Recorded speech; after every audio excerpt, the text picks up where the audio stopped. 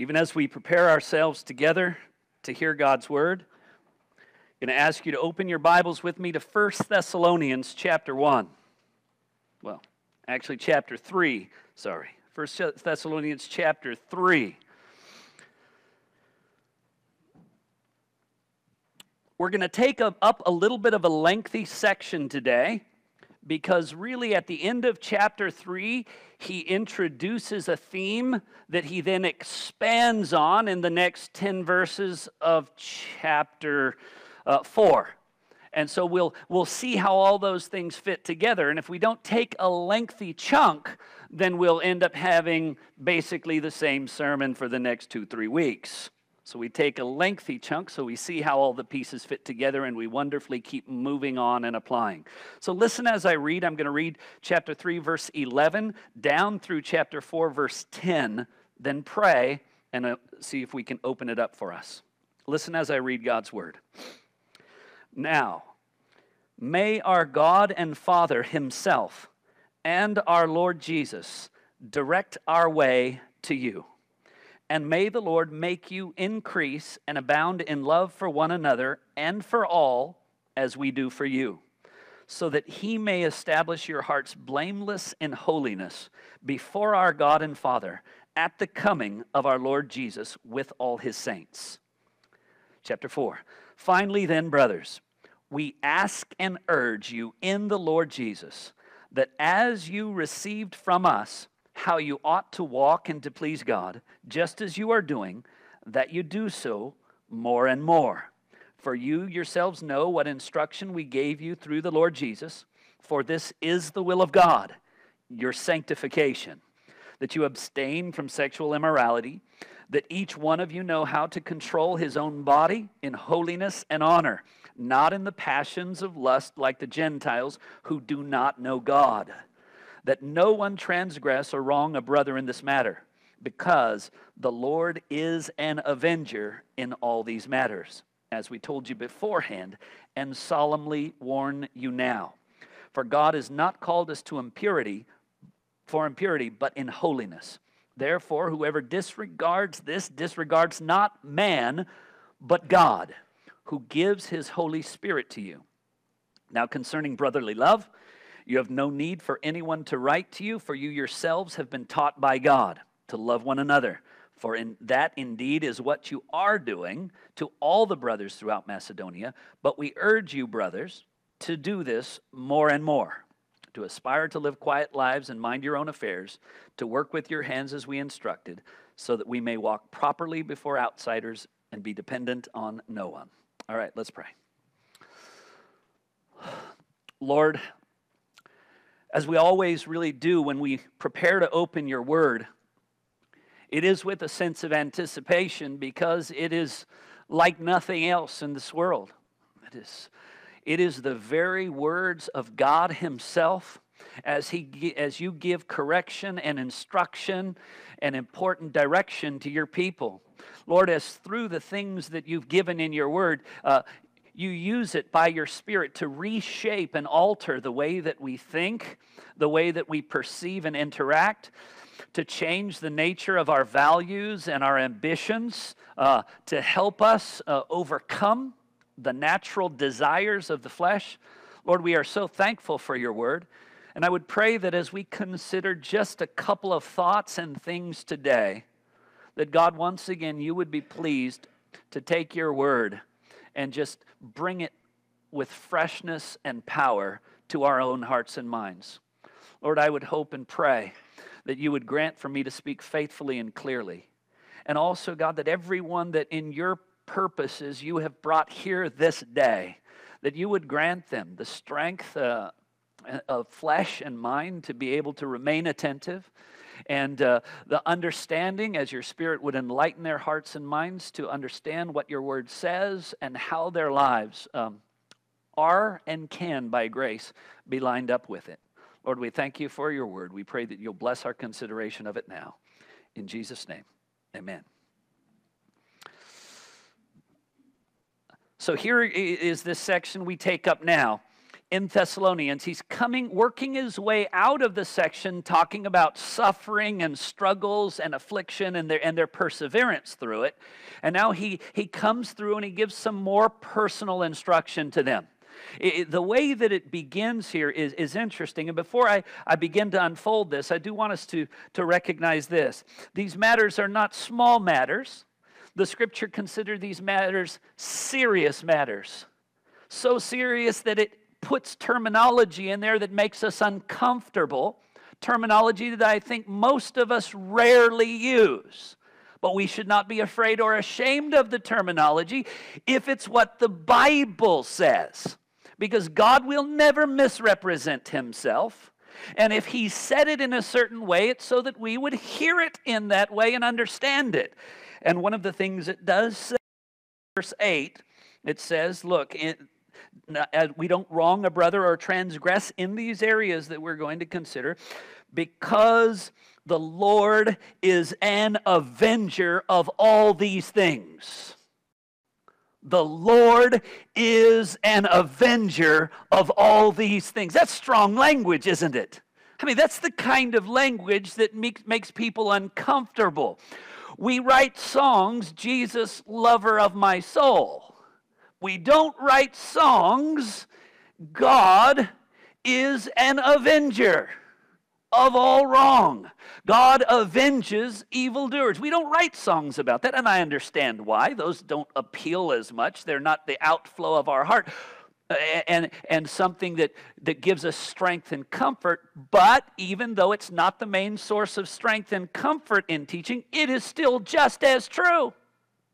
As much as we love God, as much as his mercy, his grace, his compassion, his patience is granted to us, his people, indeed poured out upon us, his people, we ought also know the Scriptures don't hesitate to say very firmly and clearly, he is an avenger of these things. In all these things, even go on so far in the very next 2 verses down, therefore, whoever disregards this, when the instruction of God's word is laid out, whoever disregards this, it's always important for us to remember, disregards not man, but who? Disregards God. Now, generally speaking, I think we could go into any church and line up and talk to every professing Christian and ask them, do you want to be a person who disregards God? To which their answer would probably be, no, I'm not going to disregard God. Well, here it's not asking for you to state whether or not you will disregard God. It's saying whoever does not receive these things and then appropriate them by grace into their life, they are disregarding God. So many may not be willingly disregard him with their mouth. I disregard him. No one says that. But they can disregard him with their life. They can claim to be his followers, but they can deny his power also by the way that they live. And this is also an important thing that we need to step back from, because this truth really permeates the Scripture. Whenever God's word says something, be it a command, be it a teaching, a doctrine, whatever it be, it's the word of God. And so no matter how uncomfortable it makes us, no matter how different it may be from our own expectations, if it is what God has given to us, to just push it aside, well, I don't want to think about that, I don't want to study that, is in a sense to disregard God. And none of us would disregard God, so I just want God to stir up within us this passion, if it is in his word. Every single verse that is there is by design. We all believe that all Scripture is God-breathed, God-inspired, and all of it is profitable. None of it is accidental. None of it is, and some people have this tendency, and we want God's grace to help us never to do this. Looking at a certain passage of Scripture, this is a difficult passage. This is a difficult doctrine. Let me turn the page. I mean, I understand the tendency, because sometimes there's so many different ideas and views that are put forward that it leaves us confused and not sure where to go.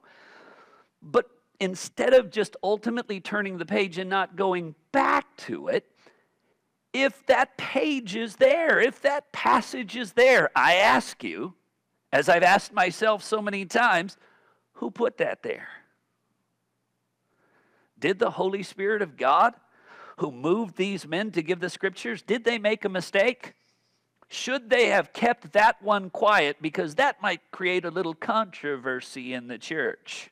That might create a little doctrinal division in the church. Well, it's not given so that it would create doctrinal division. It's given so that we would all study it, carefully see what it says, and that we would unify together on what the Scripture teaches. Correct?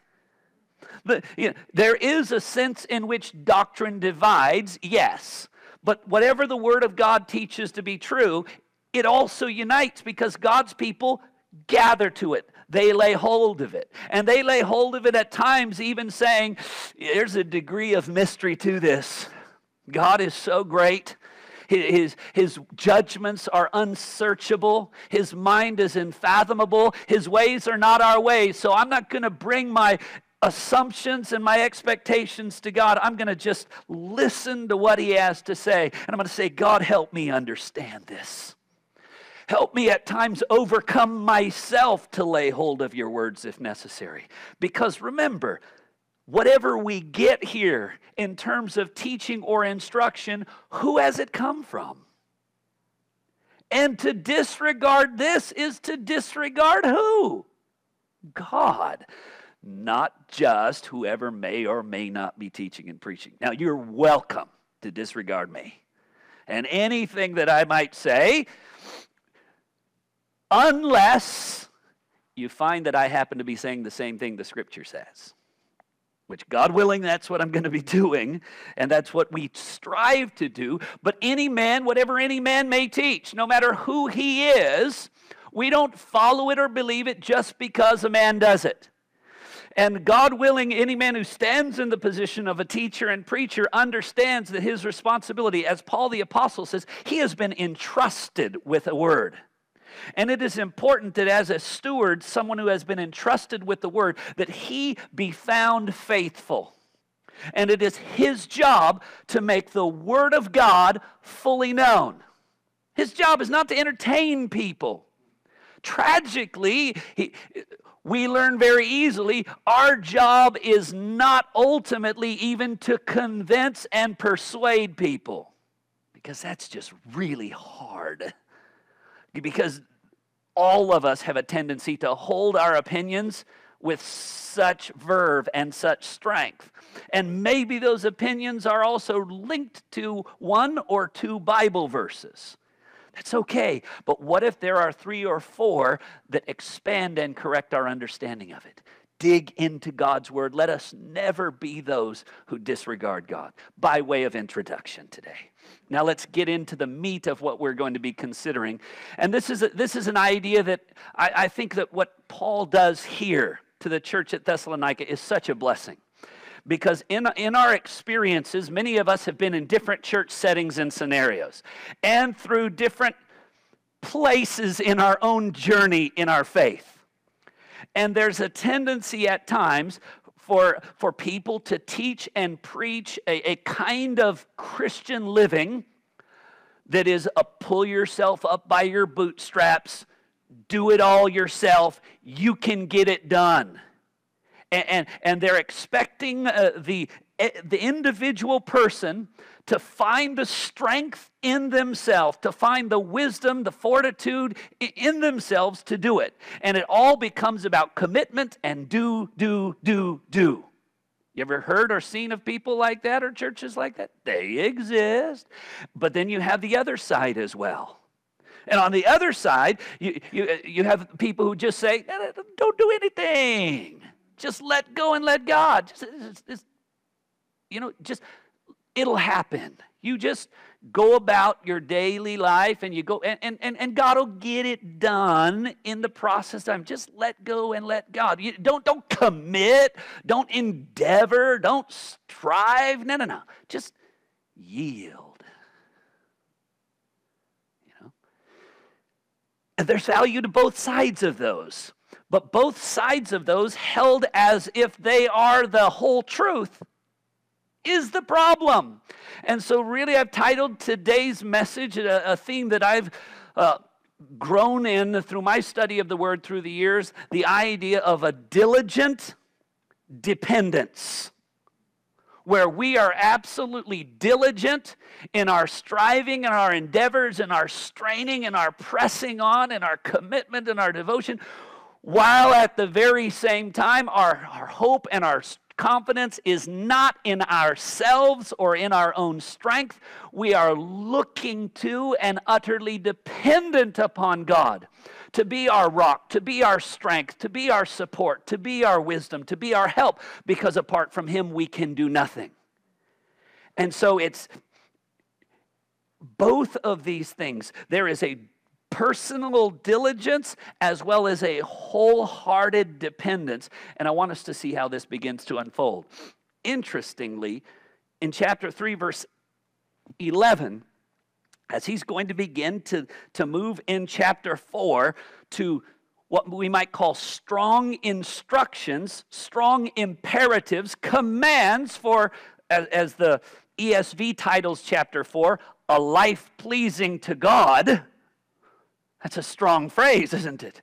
And instructions for a life pleasing to God. It's interesting to me that in this section, before we get into the unfolding of a life pleasing to God, there is kind of a prayer that precedes it. There is a directing of the minds and hearts of the people in the church at Thessalonica, not to their own life and to their own feet, but they are first directed to their Father who is in heaven and the grace that is given them in Jesus Christ. Because look how it begins in verse 11. Now may our God and Father Himself and our Lord Jesus direct our way to you. Okay, now that's my first point, is going to start there. Really, the main points that we're seeing are out of the end of chapter 11, and then they're unfolded first. It had been the desire of Paul to go back to Thessalonica, but he's not been able to do that. Things have hindered him.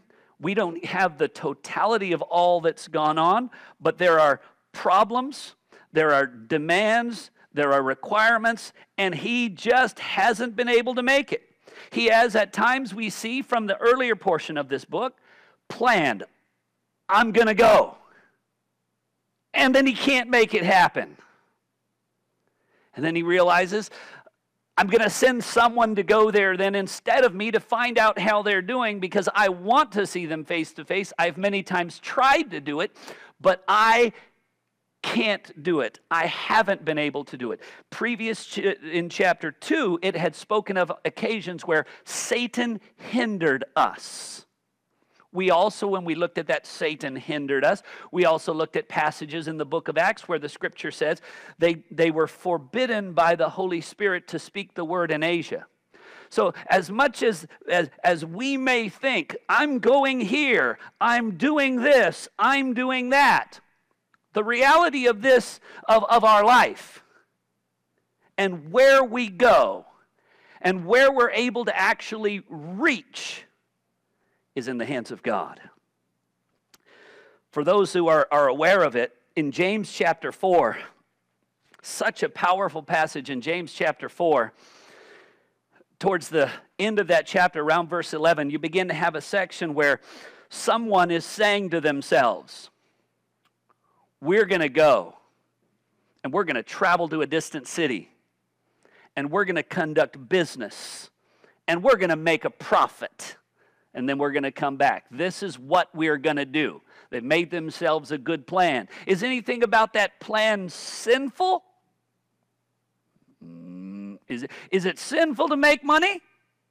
You better hope not. So nothing about their agenda was overtly sinful or wicked in any way. Actually, it's very practical, and it's something we all kind of have to do. Sometimes, if someone is maybe moving towards their graduation from college, their mind might start stirring, what am I going to do? You know, those thoughts stir up in the hearts and minds of some, yes? And because they're trying to make a plan, where I'm going to go, what I'm going to do. Sometimes the plans we make get completely altered. I'm going over here, and then the door is closed. Maybe we've actually even thought, I'm pretty sure this is what I'm going to be doing, and we've got almost 1 foot through the door, and then it slams on us. Well, I thought that's where I would be next month. Now I guess I don't know. Those things can happen where who's ultimately in control? There's value in planning. There's wisdom in considering, but we've got to understand more than that. Where we end up is in God's hands. We also noted that with regard to Satan hindered us, we had looked at even Satan's efforts and attacks in the life of Job. We've at times considered Satan's attacks in the life of Paul and realized even if Satan is the one who hindered Paul from going, Satan can only accomplish any of his agenda when permitted to by God. Satan cannot stop God from accomplishing anything he wants. I like to say this again, it's very important. Not only can he not stop God, he cannot even slow him down. He cannot even delay God's purposes by a millisecond. You know, if you know of a smaller increment, think of that. But he can't delay it at all, because that is how powerful God is. And so here is this wonderful recognition. We desire to come to you, but God has to direct our way. Oh, believers, may that be a principle that we hold in our lives. This is what I long to do. This is where I hope to go. This is my plan and this is my prayer. But what? May God direct my way. Because isn't that ultimately what we hopefully really want? I want to be where God wants me to be. Now, if that's not where you're at ultimately, I want to be where God wants me to be. If you're more, I want to be where I want to be, no matter what God wants, then that's a different issue we can deal with another time. But that's unhealthy. The idea should be what? Wherever God would have me, that's where I want to be. Direct my way. And so here is the assumption and the recognition. As much as I've tried and been unsuccessful, as much as it's been my endeavor and effort, I know the only way it's really going to happen, the only way I'm going to get there is if God directs my way. That's very important for us to recognize that. There's also value. Now, back in James, so they were going to go and conduct business. And what does it say in James chapter 4, verse 15? As they were making their plans, it says, no. Instead, you ought to say this, if the Lord wills. I mean, you've said we're going to go to this city, we're going to conduct a business, we're going to make a profit. Instead, you ought to say. And again, I'm going to back that up even further. Not only ought you to say it, but you ought to think it. Because generally we say what we think, right? But strangely enough, we're able to say things so many times that we can say them unthinkingly. There are people who don't believe in God, who may still say, God willing, it'll rain tomorrow. God willing? Well, no, I mean, it's just a figure of speech. Well, it's not a figure of speech. For us, it's not a figure of speech at all. It's not something distant, and it's not a euphemism for chance and possibility.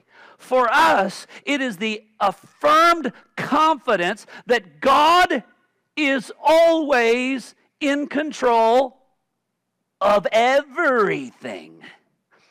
Look what it says here. The plan was, I will go and conduct a prophet. This backs that up. You ought to say, if the Lord wills, we will live. So even before you say, we're getting ready to go on a business trip, you got to recognize, even to go on that business trip, you got to be alive. And so even the breath that precedes the plan, that's dependent upon God, that you're alive. And then every part of the plan that would follow after that. If God wills, we will live and do this or that. As it is, verse 16 says, you boast in your arrogance, and all such boasting is evil. Now, when I read what they said before, it did not seem like much boasting. It seemed like a good plan. Maybe it was a plan with an overconfidence in their success. But the idea is this, that anyone would conceive of their life, of their endeavors, of their future, of their success as being in their hands and not in God's hands. That notion is evil. We are dependent upon God for everything. And part of the beauty of this is on this side, you look forward and say, I will never go and do business and profit if the Lord does not direct our way. But on the other side, we don't get puffed up and say, I went, I did business, I profited. I did it. No, even on this side, we end up saying what? The plan was successful because God directed the way. And so as we stand there in the success, do we see the success as the fruit of our hands, or do we look to Him and say, God, thank you for granting success in this endeavor? You see the difference? Oh, that we are dependent on God's leading. So we're diligent to make plans, to try to do what is right, to try to provide for our family, to try to figure out where we're going and what's pleasing to God. But in the end, it's not that we think it's all on me. And more than that, we should realize we are all on Him. We need Him every moment, every step of the way. And every seeming success is by His hand and design. Every hurdle that we must overcome is by His hand and design. Every opposition that we face is by His hand and design. Every setback that we experience is by His hand and His design. In everything, we as His people can look back and say, God, I know that you are directing my way. To you I look with this hope and desire. Oh God, direct my path. Again, Paul also says when he's over in 1 Corinthians chapter 4, verse 19, he tells to the church at Corinth, I will come to you soon if the Lord wills. Here's my plan, if the Lord wills. And I wish to a certain extent in my own life and in the life of my brothers and sisters in Christ, that would be just way more prevalent in the way that we speak. But even as I urge it to be more common in our language, there's a danger when something becomes more common in our language, isn't there? If it becomes too common, then we say it without thought.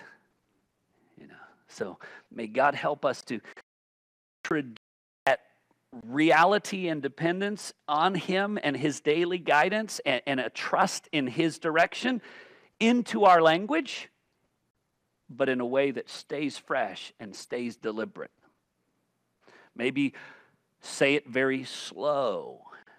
Maybe say it very staccato, where it just is less than the God willing. If God is willing, then we will go and do this and that, Yeah, people may look at you strange, but that's okay. It's going to happen anyway at some point. All right. Some of the richness of this, remember, God's leading sometimes leads them into affliction. Remember in chapter 3 we saw, no one should be moved, verse 3 and 4, by these afflictions, for you yourselves know we were destined for this. We were destined for this. We told you beforehand that we were to suffer your affliction, and it has come place. So God directs us sometimes into affliction by design, and it's good. Sometimes he directs us not only into affliction, but we're so dependent on him that when Jesus teaches his disciples to pray, as well as when he instructs them in the Garden of Gethsemane, he says this in Matthew 16, verse 13, it says this, and lead us not into temptation. Pray that you will not come in, it says in Gethsemane, pray that you will not come into a time of temptation. So who's leading in everything? Yeah, God. And so we're confident in his purposes. And so if he's brought us into temptation, I always love and urge the memorization of 1 Corinthians chapter 10, verse 13. If we do find ourselves in a time of trial and affliction, find ourselves in a moment of tremendous temptation, what does that verse say? Whatever trials and affliction you're going through, they are common among your brothers. It's not as much as you may feel like it is. It's not entirely unique to you. Others have gone through the same things, and more than that, God is faithful, who will provide for you a way of escape or the strength to endure. So here you are in the midst of a trial, in the midst of temptation. You can't say, I fell into sin because God led me into temptation. No, you cannot do that. Why did you fall into sin? Because there's sin in your heart.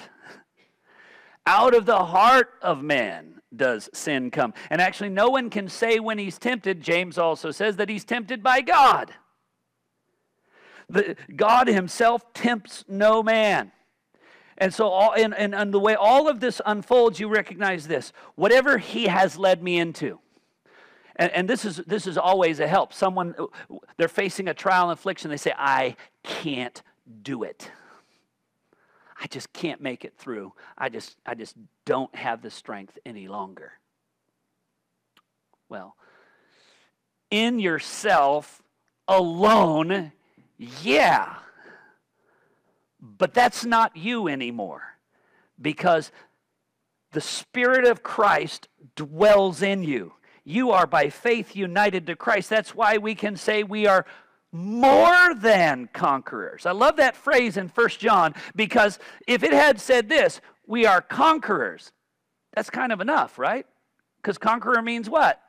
We won. What's more than conquerors? See, it's so good we don't even have a word for it. All you got to say is more than conquerors.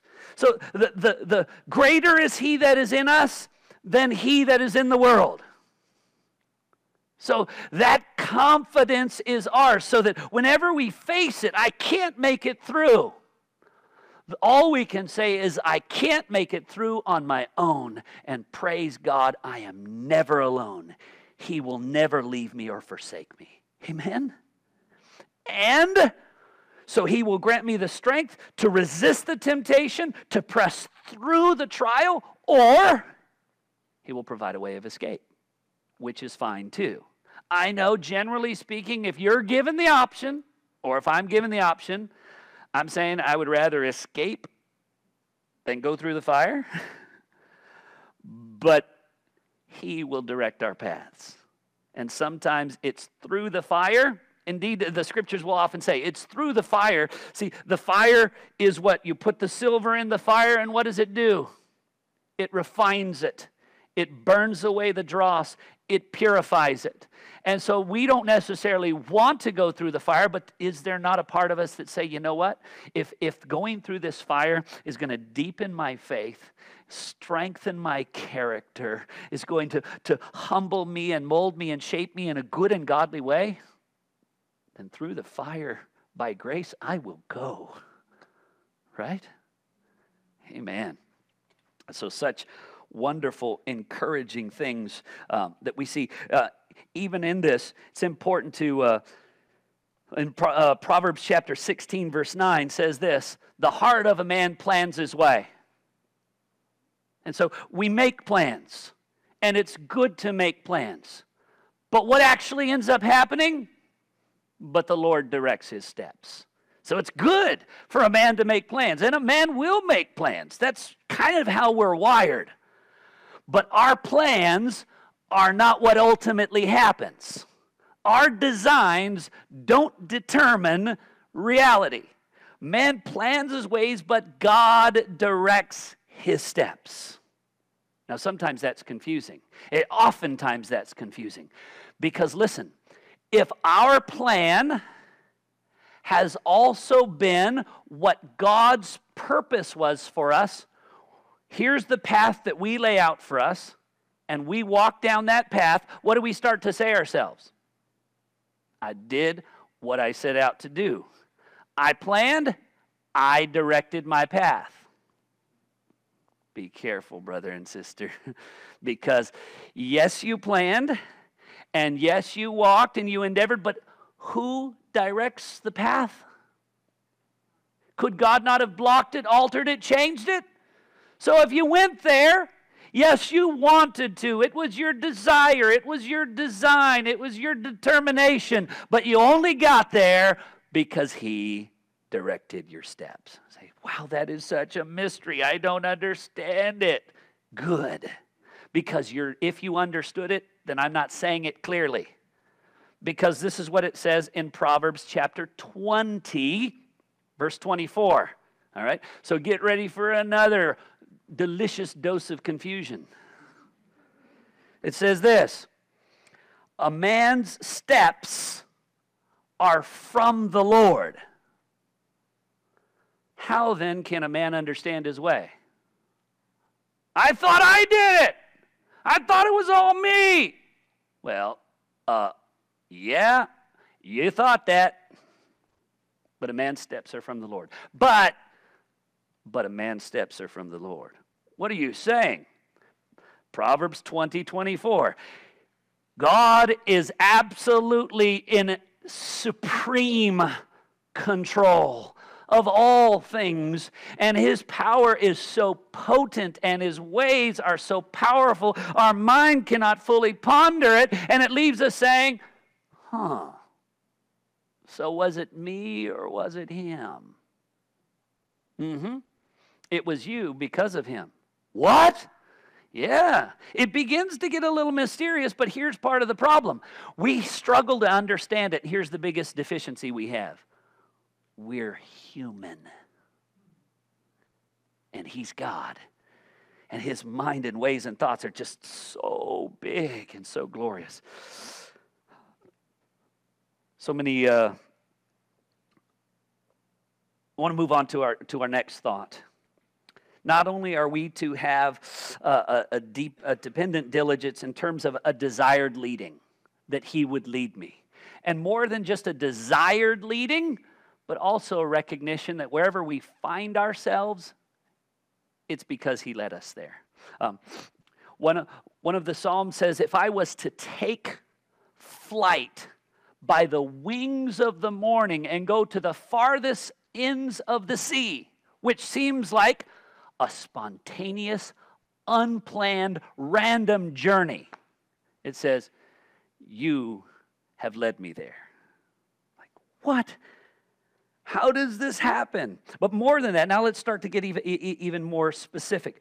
We are also called not only to a desired leading, and I would say a delight in His leading, but secondly, a deepened loving. Look at this deep and loving. I'm now in verse 12 of chapter 3, before we move on to chapter 4. It says this, and may the Lord. So you're seeing a theme in verse 11 and verse 12 and verse 13. May our God, may the Lord, so that He may establish. So the prayer, the call is for God to do these things. God to direct our hearts. May God what? May the Lord make you increase and abound in love for one another and for all as we do for you.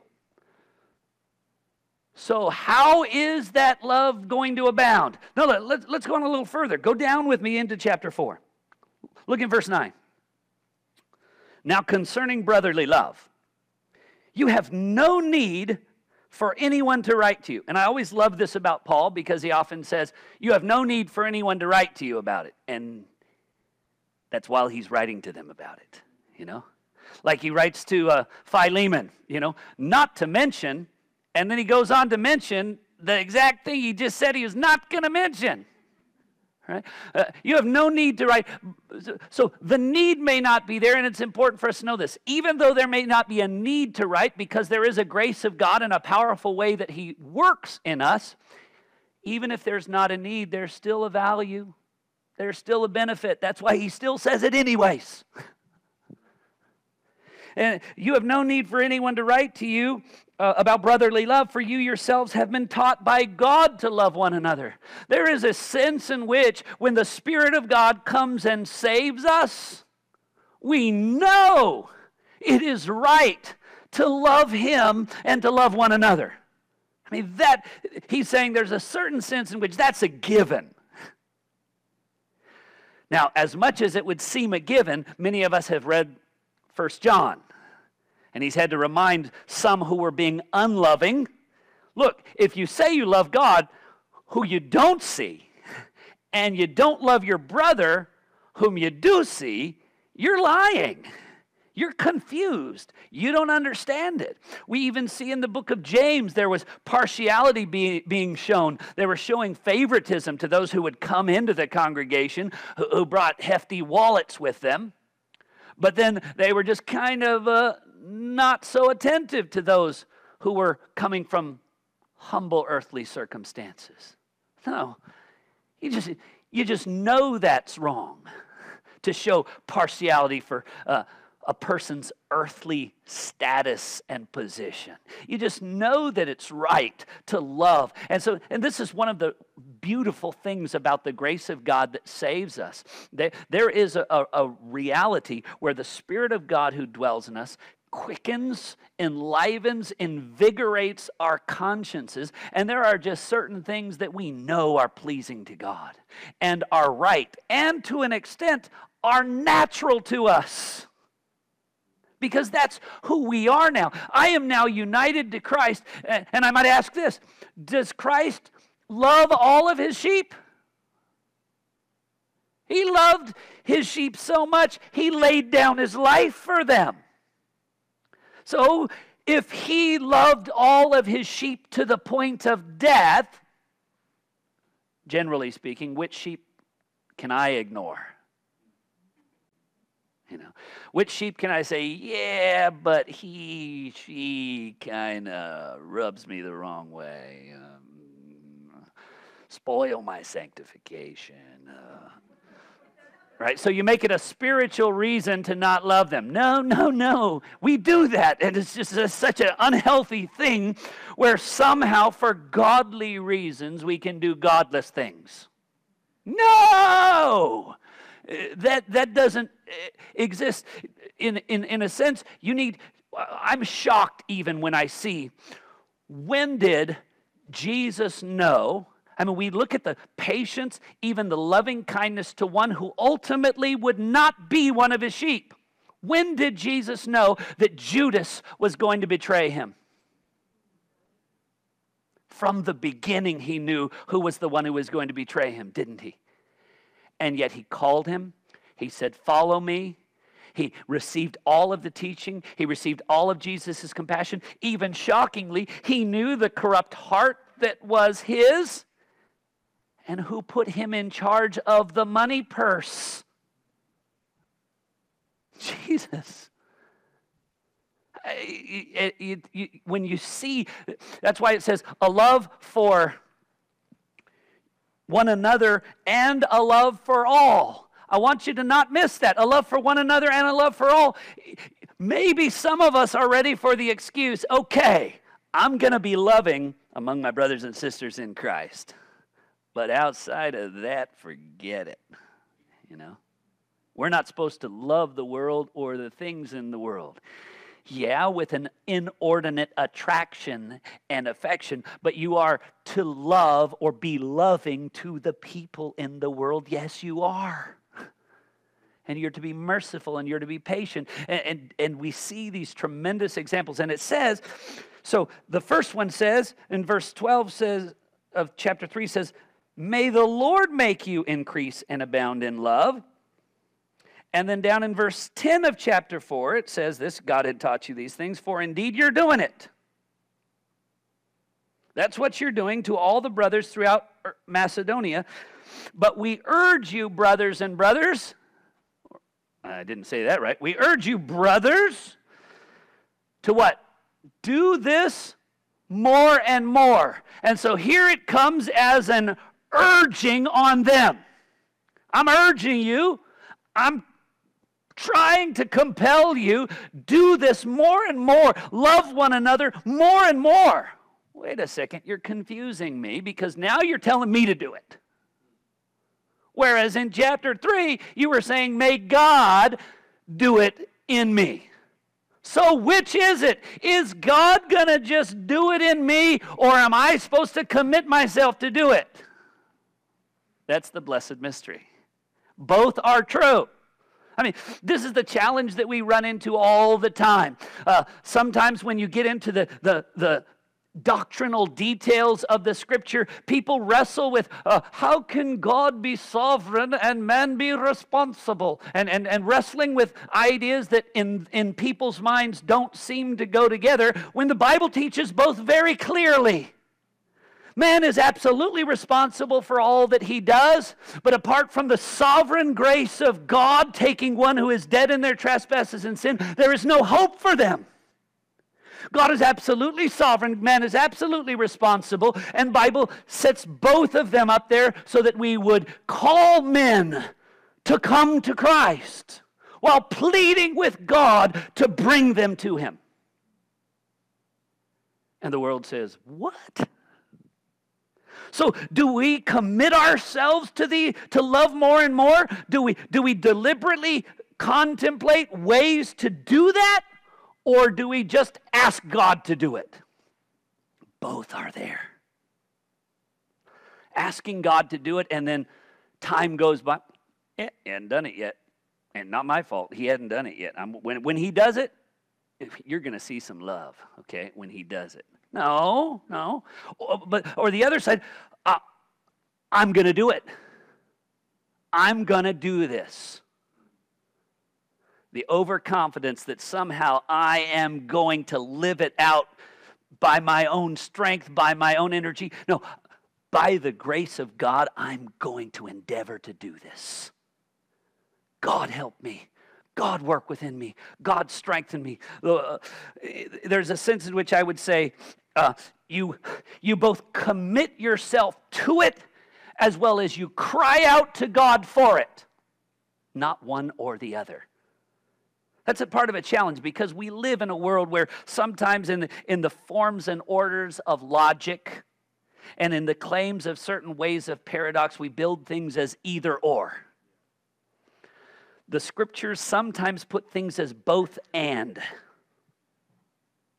Sometimes, more important, not only both and, but both and are always not necessarily simultaneous. The both and is oftentimes one precedes the other. One produces the other. We are to work out our salvation with fear and trembling, we're told in Philippians. Why? For it is God who is at work within you, both to will and to work for His good pleasure. So, both are at work. But whose work initiates and instigates it all? God's. And produces it, and indeed I would say produces within us a desire, and it produces within us a diligent devotion to it.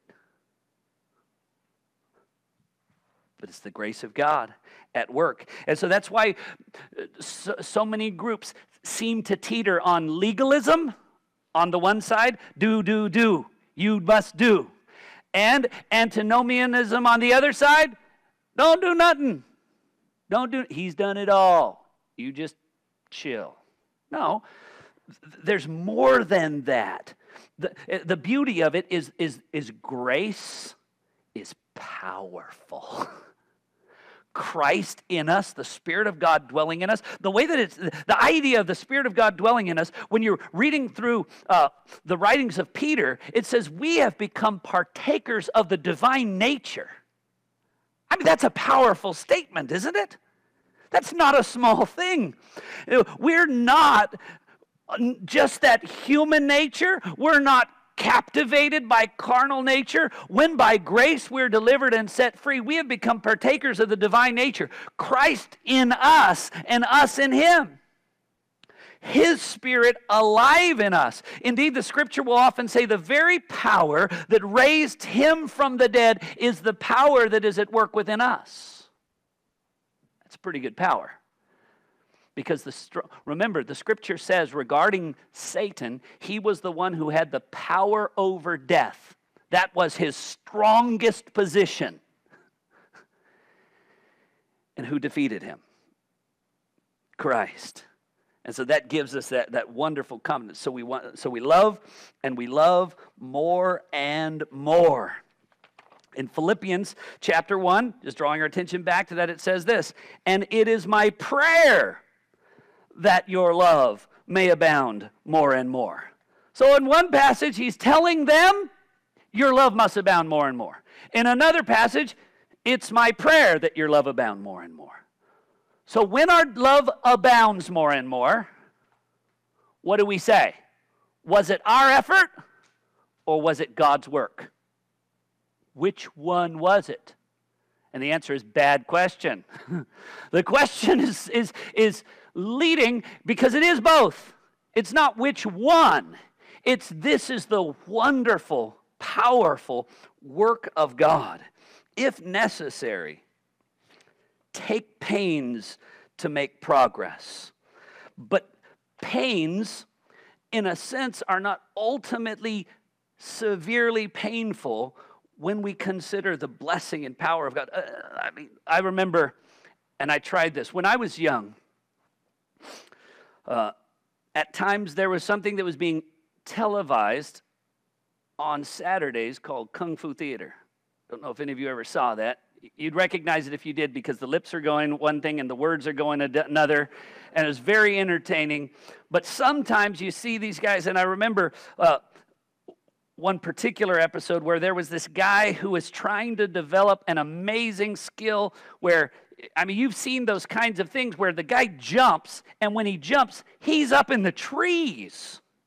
And then he's jumping between the trees. It's like, wow, how did they get to do that? Well, this guy was trying to develop this skill, and so the way that they were doing it is they were tying him to a rock. And he would jump, and until finally that rock is beginning to lift. And then finally, every time he jumps, that rock's pretty elevated from the ground. Then they tie the fellow onto a bigger rock. And he jumps, and it doesn't go anywhere, and he keeps going. You know, and you're watching this guy, and at the end of the days, as the sun's getting dark, he's laying on the ground next to the rock, and then the next day, he's jumping again. You're thinking, what is this guy? And then finally, huge rocks, and then when they untie that fella, I mean, he's jumping trees. I mean, boo, and it just, but all of that happened because he put himself through pains. He trained himself. We have those same kind of things. Nobody gets out and runs a marathon who doesn't run at all. You know, if it happens, that's pretty impressive. But generally speaking, you build up to it. You run a certain amount, and you increase a certain amount, and you increase, and it's a process. And so that's what the scriptures are saying, more and more. And we've considered this in the past. Okay. I'm doing more now than I did last year. I did it. I'm done. Well, no.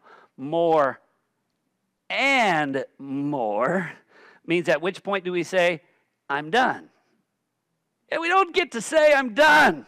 You know, the time that we untie from the rock and jump to the trees is when we did. That's it. And that's why still in Philippians, Paul says this, not that I have already obtained this or am already become perfect, but I press on to make it my own. I'm not perfect. And I think all of us can agree with that. He's not perfect. And the person sitting next to you isn't perfect. And you and I are not perfect. But so what does he do? I press on to make it my own. Why? Because Christ Jesus has made me his own. Brothers, I don't consider myself to have made it my own, but one thing I do, forgetting what lies behind and straining forward to what lies ahead. I press on. There's a straining forward and there's a pressing on, and that is important, and we must do that. But I must give you pause for a moment. Our confidence in progress, is our confidence rooted in our straining? Is our confidence grounded in our pressing on? Or is our confidence and motivation to strain and to press on is because we know that God is at work within us? See? Don't miss that. Some would say, so which one should we emphasize more? Please don't emphasize one more. Know that where God is at work, his people are hard at work. What? Yeah, that's it. I've got to move on to the last point because the clock keeps moving on. And that is verse 13. So we've seen looking for God's leading, a deepening loving, and lastly I see a devoted living. You see it in verse 13. So that he may establish your hearts blameless in holiness before God the Father at his coming. So who's going to establish your hearts blameless in holiness? He is. But then look what it says down below. Verse 1, first of all, of chapter 4. Finally, brothers, we ask and urge you in the Lord that as you received from us how you ought to walk. Yeah, I mean, the scriptures, this is what you ought to do. Well, how ought you to walk? To please God. Just as you are doing. Oh, good, I'm doing it. Do so what? More and more. So you're saying whatever my current state of how loving I am towards my brothers and sisters in Christ in the world, I need to do so more and more. And however much progress I've made in living in a life that's pleasing to God, it's not enough. It's never enough. Well, and there is a sense in which ask yourself that question. Is it ever enough? I mean, could you ever do enough to make yourself worthy of the kingdom of God? No. And so here's the reality. I'm going to give all I have because I know it's never enough, while looking to Christ because he has done all that I could not do. What he has done is enough. It is absolutely sufficient. And so I will be accepted by God in that day. My heart will be in perfect holiness because of Christ who has gone before me. But right now, I got to live it out more and more. And it goes on just a little few verses later, still in 1 Thessalonians there. Verse 3. For this is the will of God, your sanctification, or your holiness. Now, how is this holiness, how is this sanctification expressed here? There is a form of holiness and sanctification that we have just by union with Christ, positionally and accepted. But this sanctification, this holiness is referring to how we live, because it explains what this holiness looks like. That each of you abstain from, and then it lists immoral, sinful activities. And that each of you know how to control your body. So it is talking about a practical, personal, lived out holiness. And I love this verse because it says this, and I'm going to have to close on this. It says this: this is the will of God, your holiness. You're going to meet a lot of people in your life, brothers and sisters in Christ, younger or older than you. You're going to meet people who feel like they're standing at the crossroads of life. I don't know which way to go. I don't know what's going to happen. And they maybe will say this: I don't know what God's will is for me.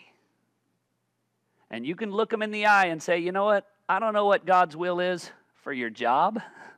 I don't know what God's will is for your marriage. I don't know what God's will is for your city. I don't have any idea about those practical outworkings of God's will in your life.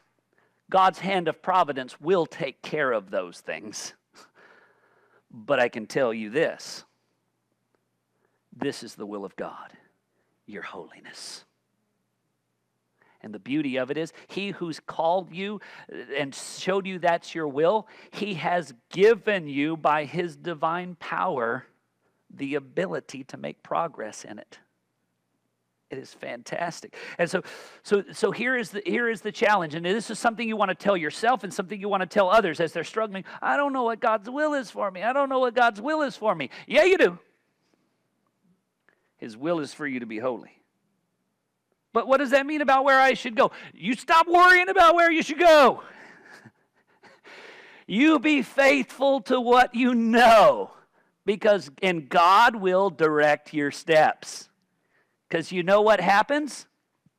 You plan your way, but God directs your steps. Trust him while trusting in his word. And too many times I know people who are searching for the will of God practically in the different decisions they make seem to care less about the will of God as to how they ought to be living. Well, if first of all he tells me where to go, and that works out in a way that makes me happy and wealthy, then I'm on board with the holiness. But until then, we'll see. No. Those things don't matter. Whether you prosper or not doesn't matter, because you don't even know if you need that money that you're going to make. These people who think we're going to make all this money and bring it back in a year. You don't even know if you're going to be alive next year. You can make all that money, and maybe you will make all that money, and when you're bringing it back for the big enjoyment, you don't make it back. I mean, those of us who have been on the M'Cheyne reading and been reading through Ecclesiastes recently have seen that kind of thing. There is a vanity in this world. A man labors and he works and he stores up all this money and he dies and he does not know who it'll go to.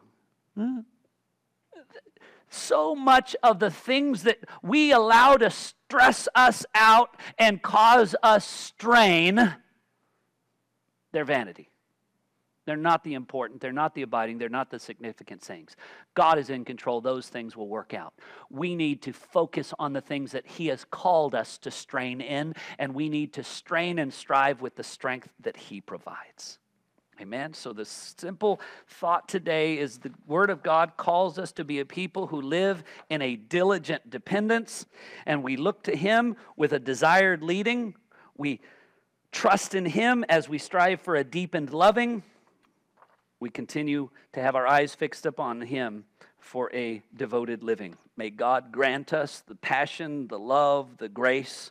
May he do these things in us by his power as we do our best to do them for his glory.